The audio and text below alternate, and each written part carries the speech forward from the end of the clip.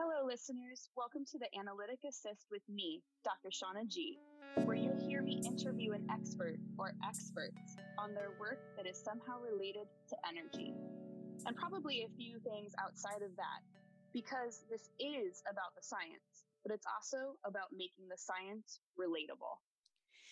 Hello and welcome to the Analytic Assist. This is episode 3, and we're going to continue somewhat on what we were talking about in episode 2, where I was talking to Anna, who is a cardiac intensive care nurse, and she hit on the idea of metabolic demand and talking about how each of us have a baseline need as far as energy, meaning that even when we're hanging out and we don't have much activity happening, our body demands energy. And she talked about focusing on children, what happens when that goes wrong. So in this episode, we're talking to Liz Harvey. Thank you for coming on here, Liz. It's lovely. Yay! Liz, so quick introduction to Liz. Liz is a fitness trainer, and she has expertise in nutrition.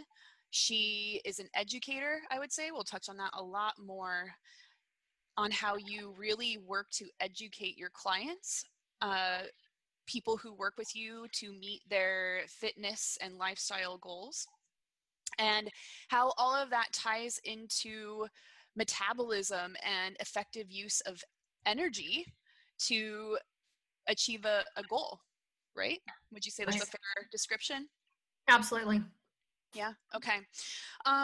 So Liz, I gave a brief introduction to you, but no one could introduce you like you. So tell us a little bit about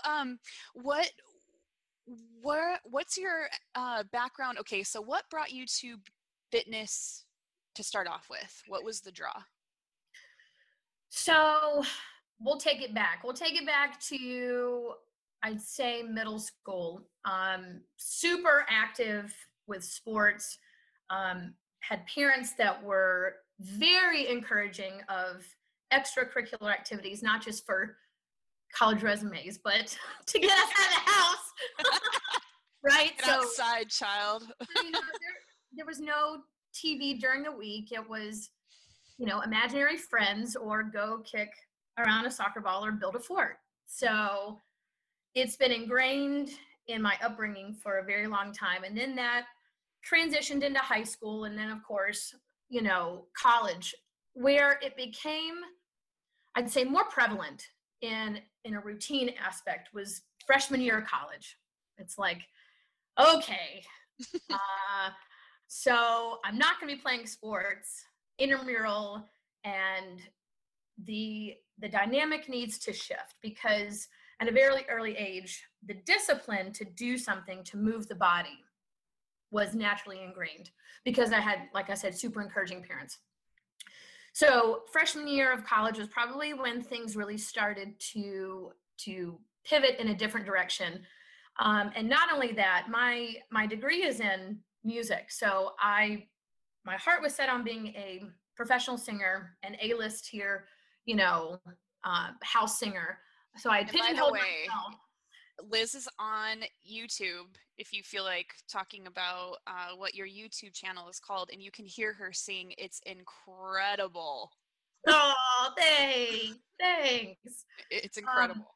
I really appreciate that. So now the gears have shifted in terms of discipline, right? It's not only do I need to work on my craft, which is singing, which takes an enormous amount of time in a practice studio, but I also, in freshman, as a freshman, I don't want to gain this freshman 15. I want to continue to keep my body active, but also teach other singers that they don't need to be this stereotypical Wagnerian singer, 200 plus pounds on stage.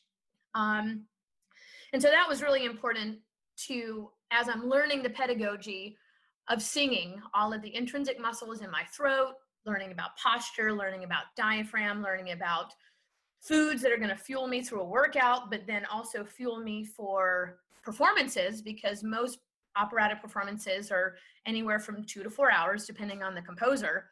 I mean, all of that in a nutshell is taking energy. Talk about right? stamina. Yeah, totally. And so the driving force was really to maintain physically an image that I had of myself that I knew was healthy for my body type, and to continue that path. Now, I will tell you, many friends would get very frustrated with me because I would be on a treadmill working on my breathing techniques and not in the cafe eating dinner with them. So I had a lot of friends that didn't understand it, but it didn't bother me because I knew early on that I needed to get this down, because if I started a fitness routine much later in my 20s, 30s, that it would be much more difficult. And one thing that just keeps popping into my head is just, basic physics. Energy is neither created or destroyed.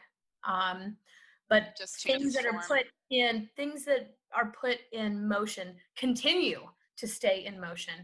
And I think that's why, not to go on a tangent, but that's one of the difficulties that a lot of people in their 20s and 30s struggle with. It's, they think that their youthful metabolisms, which we'll get into a little later, will continue throughout mid to late 20s and in their 30s. And so I always encourage people to continue through college. I think that's a great way a great starting point is kids that are getting into college, not only for their physical health, but also mental and emotional health. So needless to say, after college, starving artist. And so, of course, as an opera singer, that's a very difficult path mentally and emotionally. And I really got into fitness training probably around 23. I'd already had a trainer, because at post-college, I was like, well, how am I going to continue this? Let's keep educating oneself. Let's really hire some trainers that are experts in the field, and let's get a feel for this. And when I really started honing in on Olympic lifting and bodybuilding, that's where, again, another gigantic pivot came. And then the interest of competing in bodybuilding started. So simultaneously, I had the singing career along with a heavy interest in educating myself and my body, what I couldn't do, what I needed to work on, because there really was no, I can't do this. It's, well, I'm going to try. And if I don't like it, then I don't like it. Mm-hmm. So I gravitated towards bodybuilding mesocycles, because that's something that I enjoy. I like picking up heavy things and dropping them, or I like watching my body change the musculature. So physically, it wasn't necessarily about dropping, weight on a scale, because I knew from the research that I had done, cells are regenerating, they're redeveloping, the body is mutating every 7 years, kind of like snakes shed their skin. I mean, our bodies are doing that too. So I wasn't naive to the fact that my body was going to change. Mm-hmm. Because, I paid attention in biology class, and I paid attention in chemistry, especially because I love that. But where things, I think for me, really changed and it became 100% fitness was in my late 20s. Spoiler alert, I was engaged like 8 years ago. And so the guy that I know, we gotta talk about it. We gotta talk about emotional, mental. Oh God. So I'd already had my CPT. I was already working with some collegiate athletes. I was already hosting boot camps. I was already writing nutrition programs and still working with coaches. And I cannot emphasize this enough. As a trainer, we are foolish to think that the CPT or the nutrition certs stop there. Continuing education is so crucial. And I tend to put my money and effort and energy into experiential learning. So I am hiring and doing my due diligence and research and hiring some of the best coaches that I can, because newsflash, we don't know everything. And so it's quite a concept for us, isn't it? It is. But it's, I think that's humbling for a lot of people because, you know, in the fitness industry, there's a lot of ego and there's a lot of pride. And I think there's a lot of self-awareness and actualization that needs to happen as fitness trainers, because the industry is changing in terms of marketing and advertising, which we'll get into, you know, we sure will. Influencers and all that garbage. But so quick question in line with what you're saying, and then back to what you're saying. Would you say that the certification, because I have found that in yoga and even graduate school that took 5 years but felt like forever, it really ends up being just your base. Would you say that in fitness as well? And then from there, it's actually doing the job. And yes, investing in continuously educating yourself. And it sounds like that's fair to say in the fitness industry as well. Would you say that? 110%. Okay. 110%. It not only that, but how am I going to articulate movement patterns and articulate nutrition concepts if I myself have not experienced physically what the movements are, but also if I haven't tried these fad diets, or I haven't experienced intermittent fasting or keto, why would I recommend something to someone when I can't speak intelligently about it? And that was something very, very important to me early on in terms of the education piece. It's easy to write all of these things based on someone's fitness goals and where they've been and where they want to go. But if I wasn't able to hone in on my experience and movement patterns and how it's supposed to feel, basically the method behind the madness, the science behind why we do what we do and how we do what we do, I would be no better than an ebook or a PDF that I can download on the internet. Right. So it takes out the dynamic, interactive piece to it, which, as you said, it's more, then it becomes one size fits all cookie cutter, which isn't effective. Totally ineffective.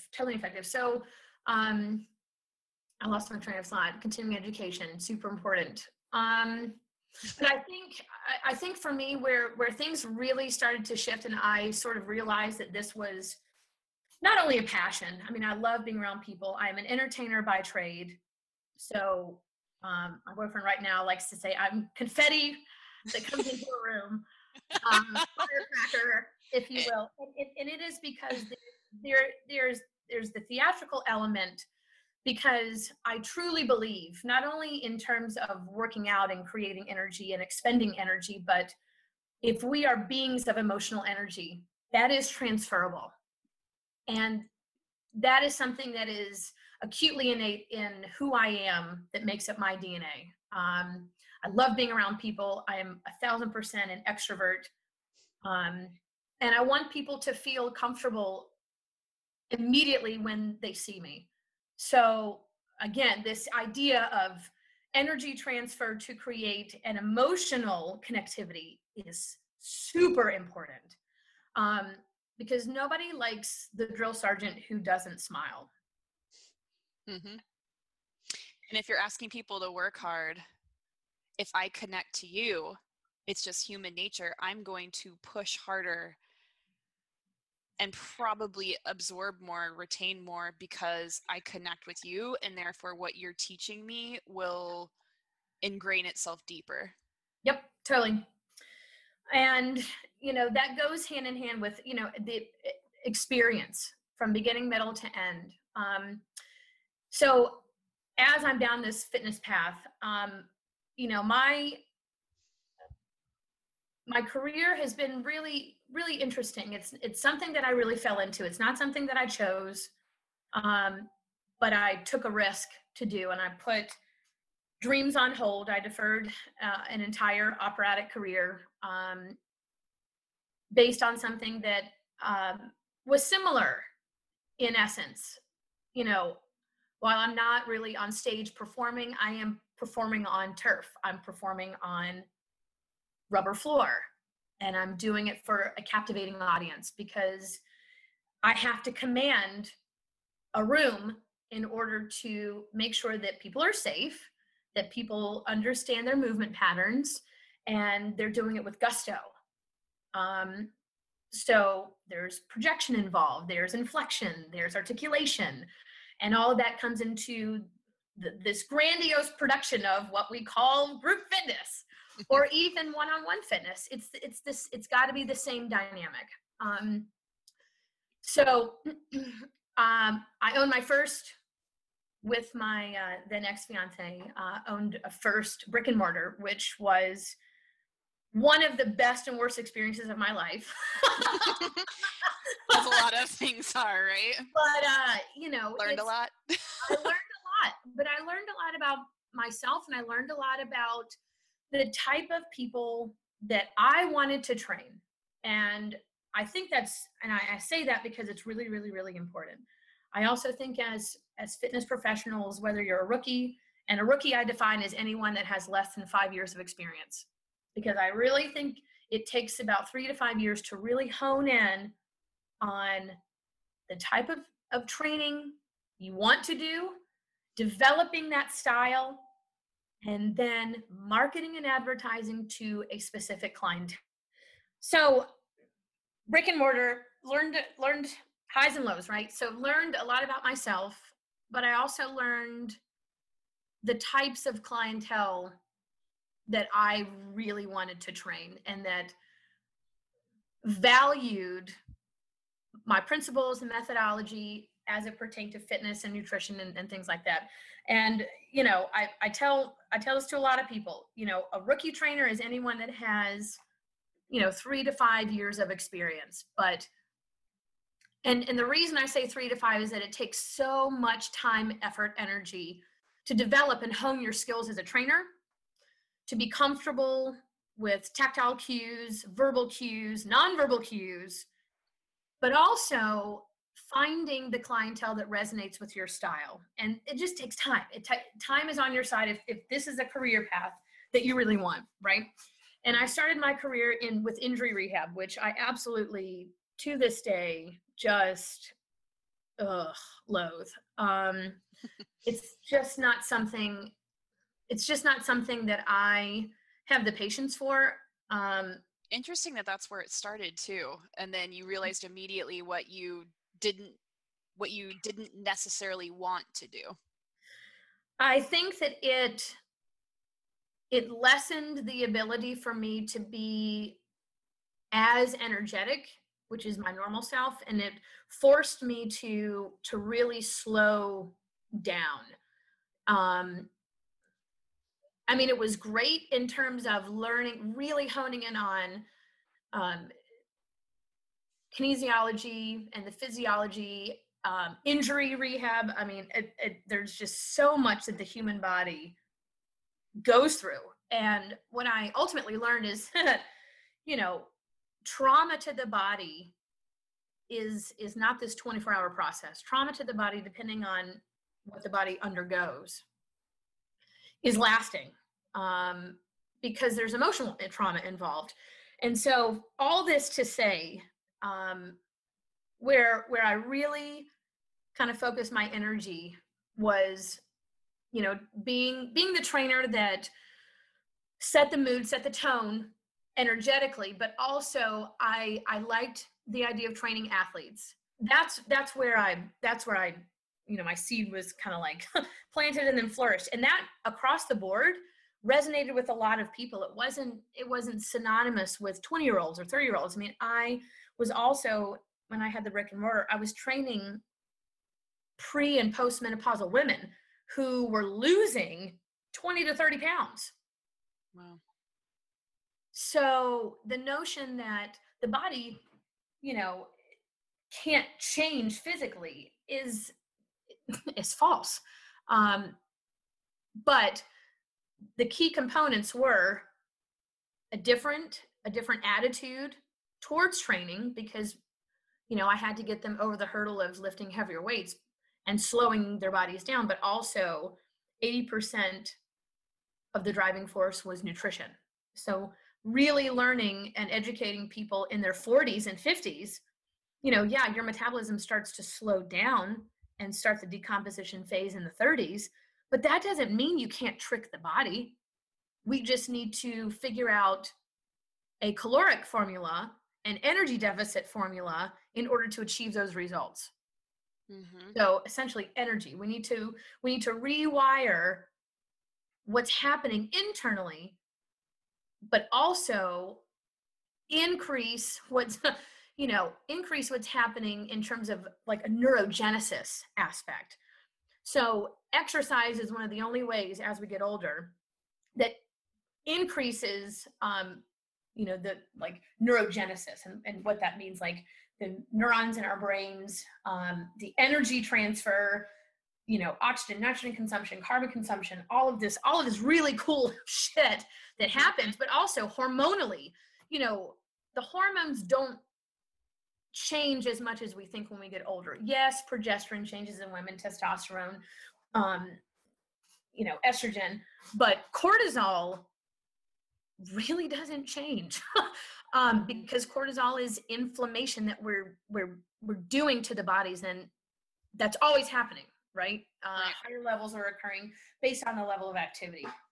So needless to say, I really kind of found a niche pairing up nutrition and fitness. And I have carried that out, I'd say I've been in the industry 13 years, but really sort of focused on this. And even in my own journey with competing and being off stage and things like that, I'd say the last 7 years has been pretty intense as it pertains to nutrition, and making sure that people are on the right track, but also making sure that people understand that working out can be a one-size-fits-all deal, and we have to continue to create those long and short-term goals, because the body can get stagnant, plateau. And I think that's one of the most frustrating things about one's fitness journey, is that plateauing happens rather quickly.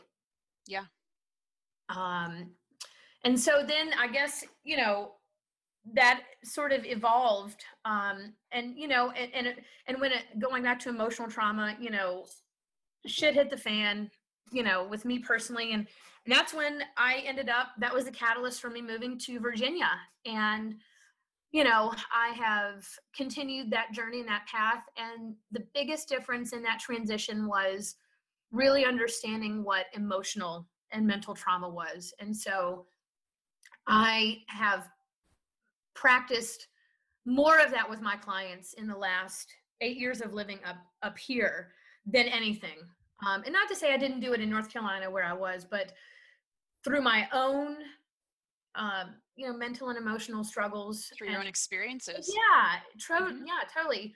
I mean, trauma in terms of just elevated cortisol levels, gaining 25 pounds when I moved up here, learning how to get it back off, all the while trying to still be super energetic and focused and disciplined, just getting to the gym.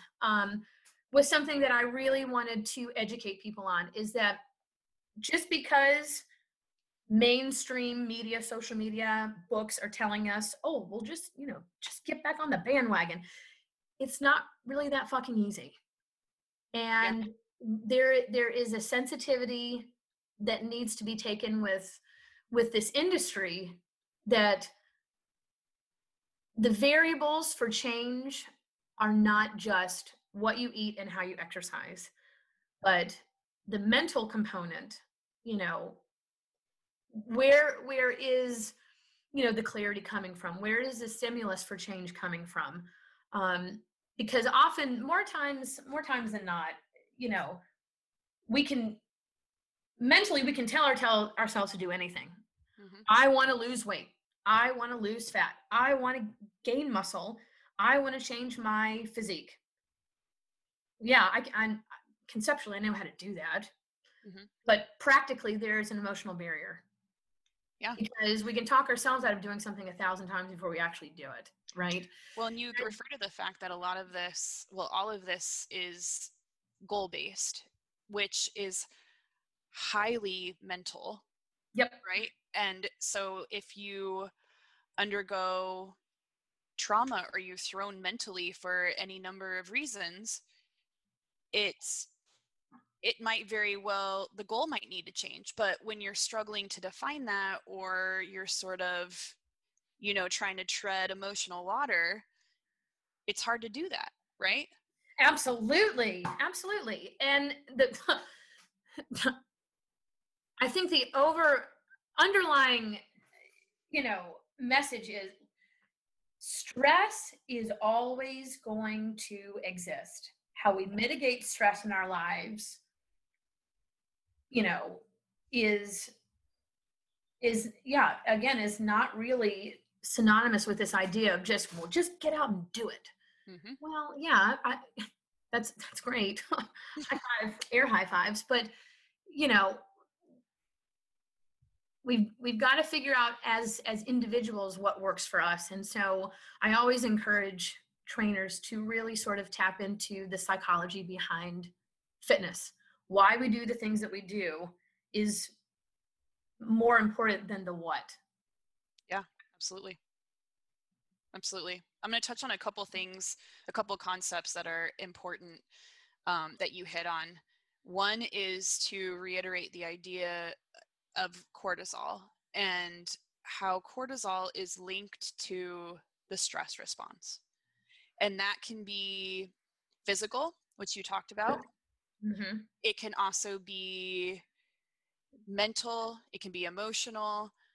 So, when you perceive something that triggers a stress response, physiologically, the same thing happens, right? Like our body is incredibly smart, but in that sense, it doesn't communicate differently, biochemically speaking, right? Like you have this cortisol level that fluctuates. And so I think that's a really important concept, especially when we get to the part where we're going to do some myth busting. Yeah. And talking with you about, real life examples of questions that people have that you've trained, because they're not alone. We're all going to have very similar questions, right? So that concept is important moving forward, that talking about cortisol and how stress is intimately linked to, as you said, people's mental state, and also what's happening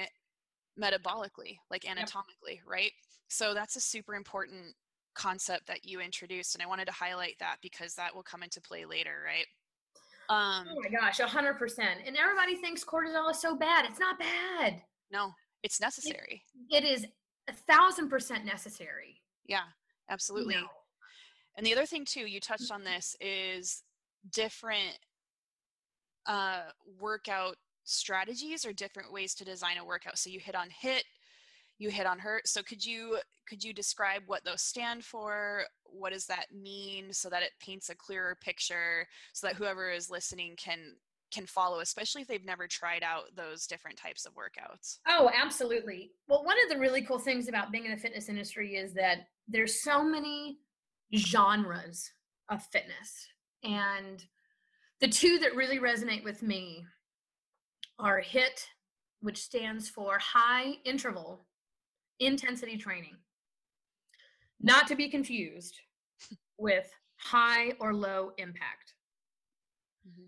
So that particular genre doesn't focus on repetitions and sets, which I can get into later. Mm-hmm. But interval training tests the body's limits during a duration of time, and high intensity, so typically shorter, less than a minute intervals of timing.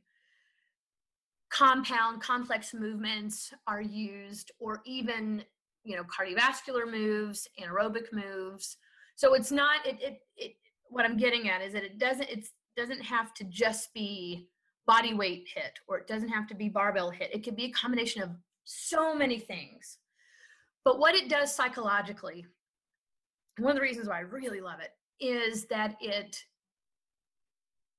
we don't focus on shitty form. Mm-hmm. Meaning, if I'm in a classroom and I'm giving, high volume, sets and reps of 25s, I call them quarters, I am more interested in people executing and taking their time, however long that time is. The difference giving someone 25 reps in a minute is that psychologically, I've now created a burden. Mm-hmm. And it's a burden within the framework of the functionality of the movement. So can I get 25 push-ups done in a minute?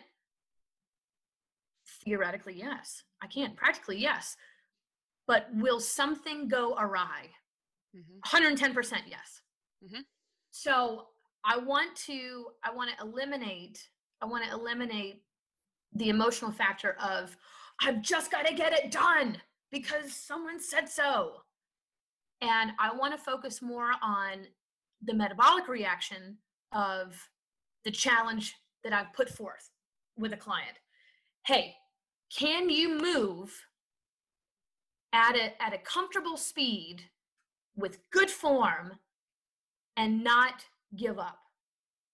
Mm-hmm. So that's what HIT to me is. That's what HIT is. And then not only that, but we are preserving the integrity of the movement because I'm not focusing on reps and sets, but I'm also creating challenges that are time-based. And time is what is against you. It's not another person. It's not me. It's time. Can you move given these parameters with this movement pattern and execute it to the best of your ability? Yeah. Yep. Most people can, which is great. And so then HIRT is high interval resistance training. So one of the best like industry standards for this, as an example, is CrossFit. CrossFit does this all the time with Metcons. And so again, given a time-based exercise, more so dynamic explosive movements, power moves, and how quickly can you move your body with perfect form under duress, but having added resistance. So again, the two are quite similar, but actually kind of different depending on a trainer's definition of resistance. My definition of resistance is added resistance. So weighted vest, barbells, heavy dumbbells, because I want the body to stay in more of an anaerobic state, forcing the clients to move slower during compound movements under time. So those are the two genres that I really resonate with, but I can also, I also do that in my own practice. I mean, I love it because I can work out at a short amount of time, but have quicker results, and not just results meaning like fat loss, weight loss, but strength conditioning, aerobic conditioning, metabolic conditioning, at a faster rate versus doing something like bodybuilding, which would normally take me an hour and a half because of loading and deloading weights from barbell. Mm-hmm. And it's a heavier weight. It's not easy moving 200-300 pounds. No. Weight. Boy, so it's the truth. It's a different mindset. But again, going back to this whole notion of like why we do the things we do is based on a very specific fitness goal. And that's why certain genres of fitness really resonate with specific goal types. Yep. Yep. So a few things. Can you, for those listeners that have never heard the term compound movement, can you define that really quickly? And then secondly, you hit on an anaerobic workout, which also refers to anaerobic metabolism versus aerobic workout or aerobic metabolism. So can you describe the difference between those two things, and relating it back to what you just described, what specifically about those different workouts sort of trigger anaerobic versus anaerobic metabolic process? Yeah, absolutely. So one of my favorite phrases is KISS. Keep it simple, stupid. One of the best examples of a compound movement. Compound meaning as many or the most, muscles, especially as it pertains to soft tissue and in the joints, right? The best example I can come up with off the top of my head is a push-up. So we're working both anterior, which is the front of the body, as well as posterior, which is the back side of our body. Compound, when we come down to the floor in that push-up, and there is the explosiveness of pushing up into plank, it adds compound stress on multiple joints, wrist, elbows, shoulders, to be exact. But also compound meaning in the sense that we're utilizing an infrastructure that has tons of muscles, deep and superficial. So deep muscles are those that connect tendon to bone. Superficial muscles are all the really pretty, muscles aesthetically that we see when we get naked, right? So that's one of the best examples that I have of a compound movement. And then going into the difference between aerobic and anaerobic. So aerobic, by definition, is with oxygen. So when we think about aerobic exercises, we think of those movements where we are requiring the body to consume more oxygen. So thinking of running, thinking of cycling, swimming, biking, hiking. I didn't mean to rhyme those, but well done. We can set it to a beat, right? So aerobic is with oxygen to keep it KISS, simple, stupid, and then anaerobic is without the need of increased oxygen, consumption. Not to say you shouldn't be breathing during your anaerobic workouts, but in terms of metabolism, it's so different. It's so different, and I like to, I think talk about the difference in like body types, right? So when we think of, if I can illustrate a body type for you, please. Well, imagine a marathon runner versus for all intents and purposes, let's talk about the bodybuilder, right? So in order to run, we're moving the body. We've already outlined the framework of what aerobic versus anaerobic, workouts represent. But let's talk about body types. So a marathon runner, 26.2 miles, completely different, metabolic rate in order to achieve that type of distance, energy consumption, fuel, the gamut, right? Totally different than someone who is the quintessential bodybuilder, meathead, we'll say. We'll keep this very stereotypical. So I'm just saying. So here we categorize. I know it's so bad. It's so bad, but it's not wrong. So in terms of aerobic, we've got our marathon runner, so completely different body type, usually more of, an ectomorph, type, lean, long, muscle fibers,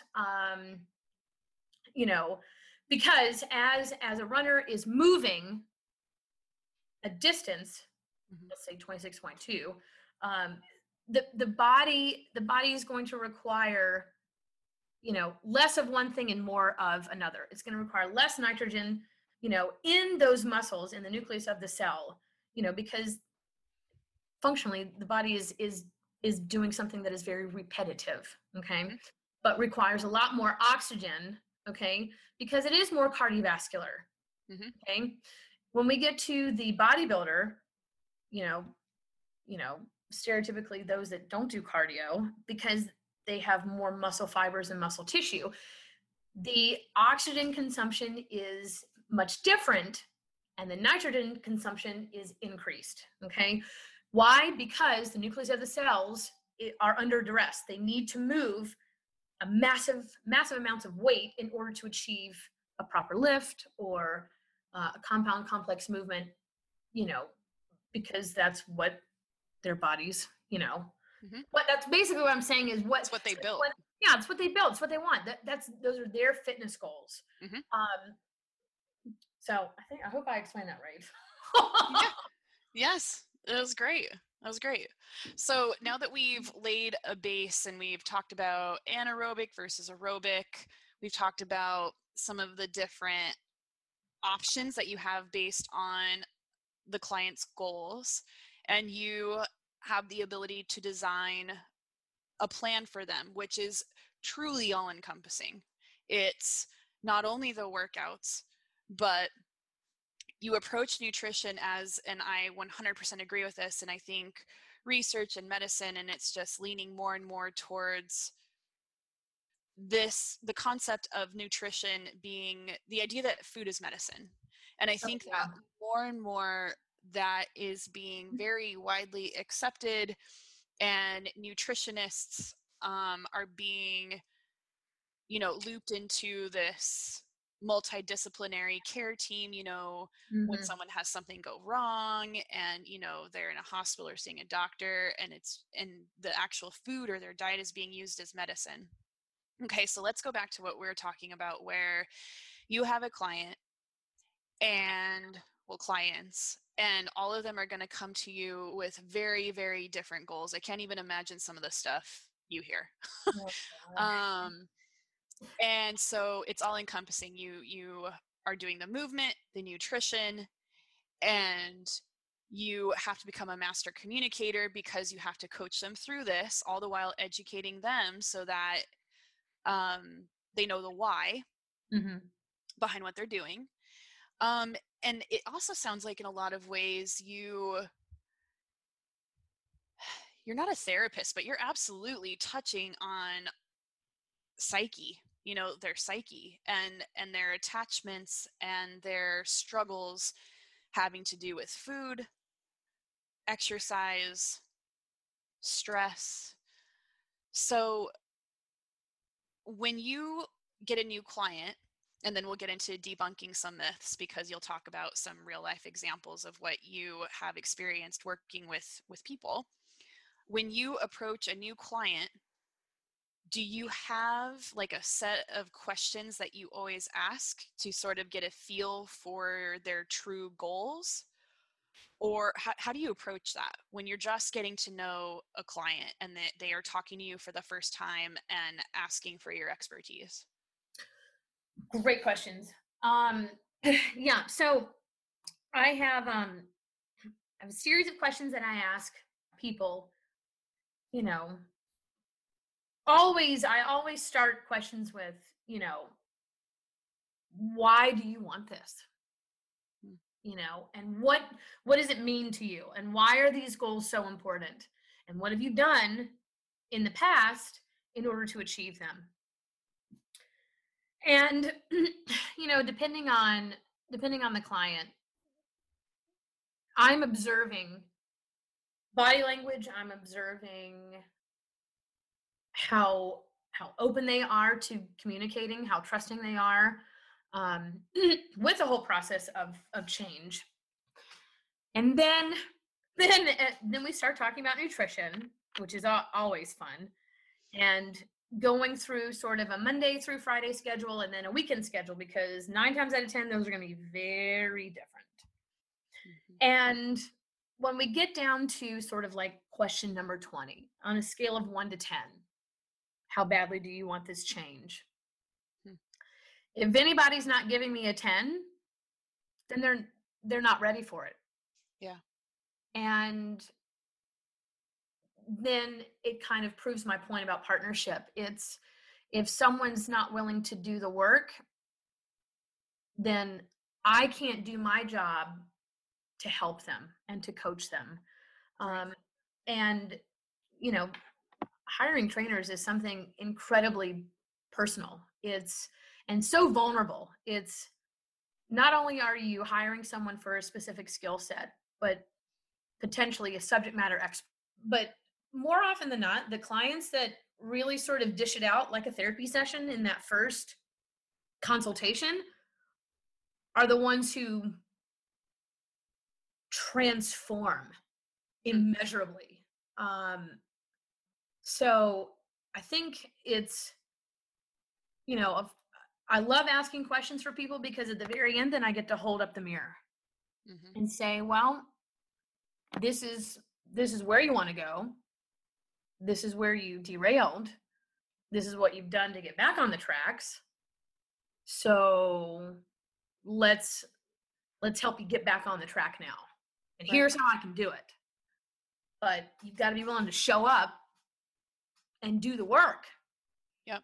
Because it is work. It's one of the hardest things that people will ever go through is physical and emotional transformation. Yeah.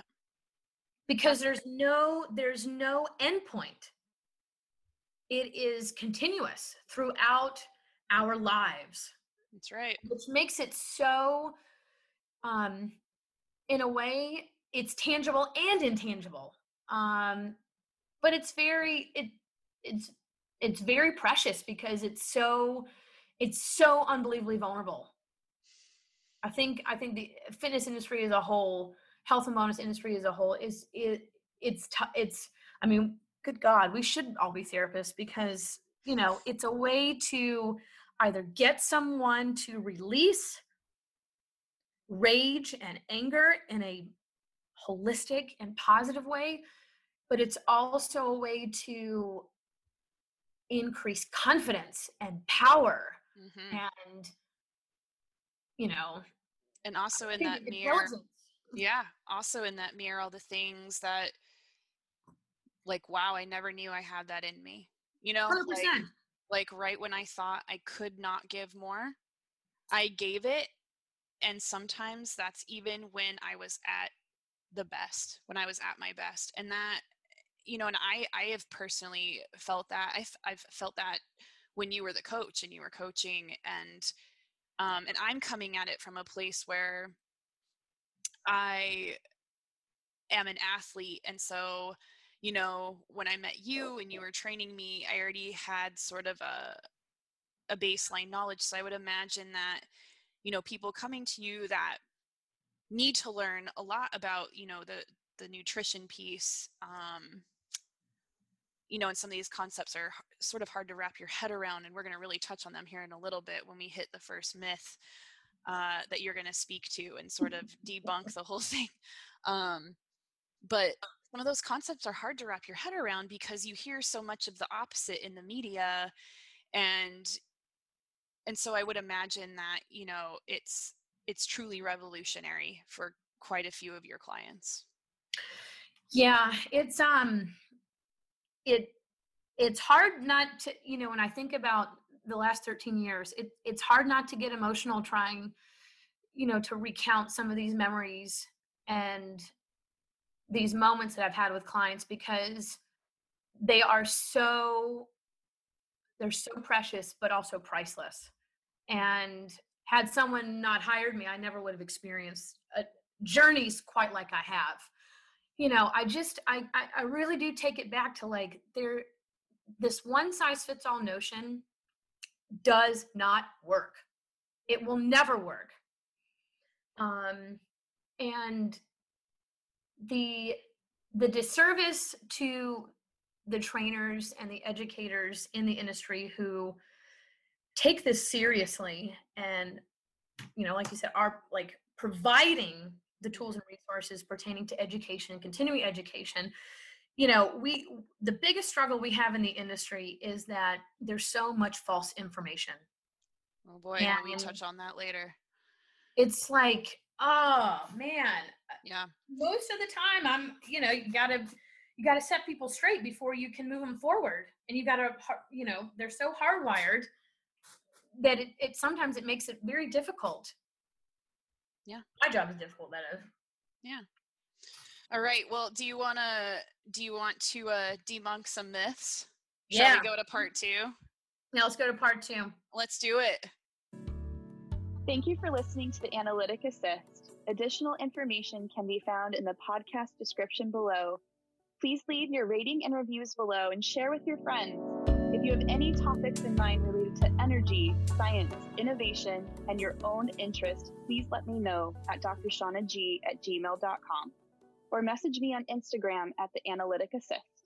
Until our next investigation, goodbye for now.